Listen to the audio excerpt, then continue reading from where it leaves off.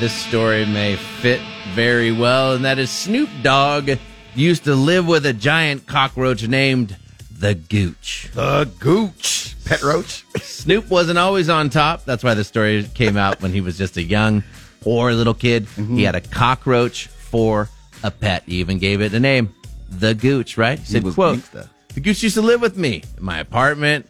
Said that they tried to get rid of the roach, but it survived, so they kept him around, right? Mm-hmm. He had survived the beating. It sounds like be around, yeah. Kept getting bigger and bigger and bigger. He lived in there for like 6 or 7 months. We actually have a little clip of him being interviewed, and he talks about the pet roach. Let's hear it. The Gooch. Did you one time have a roach?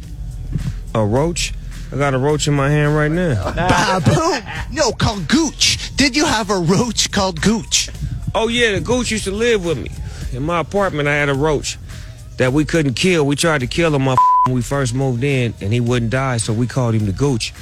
And he just kept getting bigger and bigger. I stayed in that apartment for about like 6-7 months. Cuz grew to the size of about a whole dollar bill. He was about the size of a dollar bill. We called him the Gooch. We used to leave food out for him and everything. How about that? Snoop. That's huge, right? The size of a dollar bill. Yeah, that roach was gangsta. What kind of roach is that? It could have been a Madagascar roach. I don't know. Yeah, that sounds like a special roach, dude. That's the biggest roach I've ever heard in my life. But he did nurture it and feed it. Oh. Who knows how big they can get? Right? Snoop Dogg and a roach. It does kind of go together, doesn't it? Hand in hand. It does.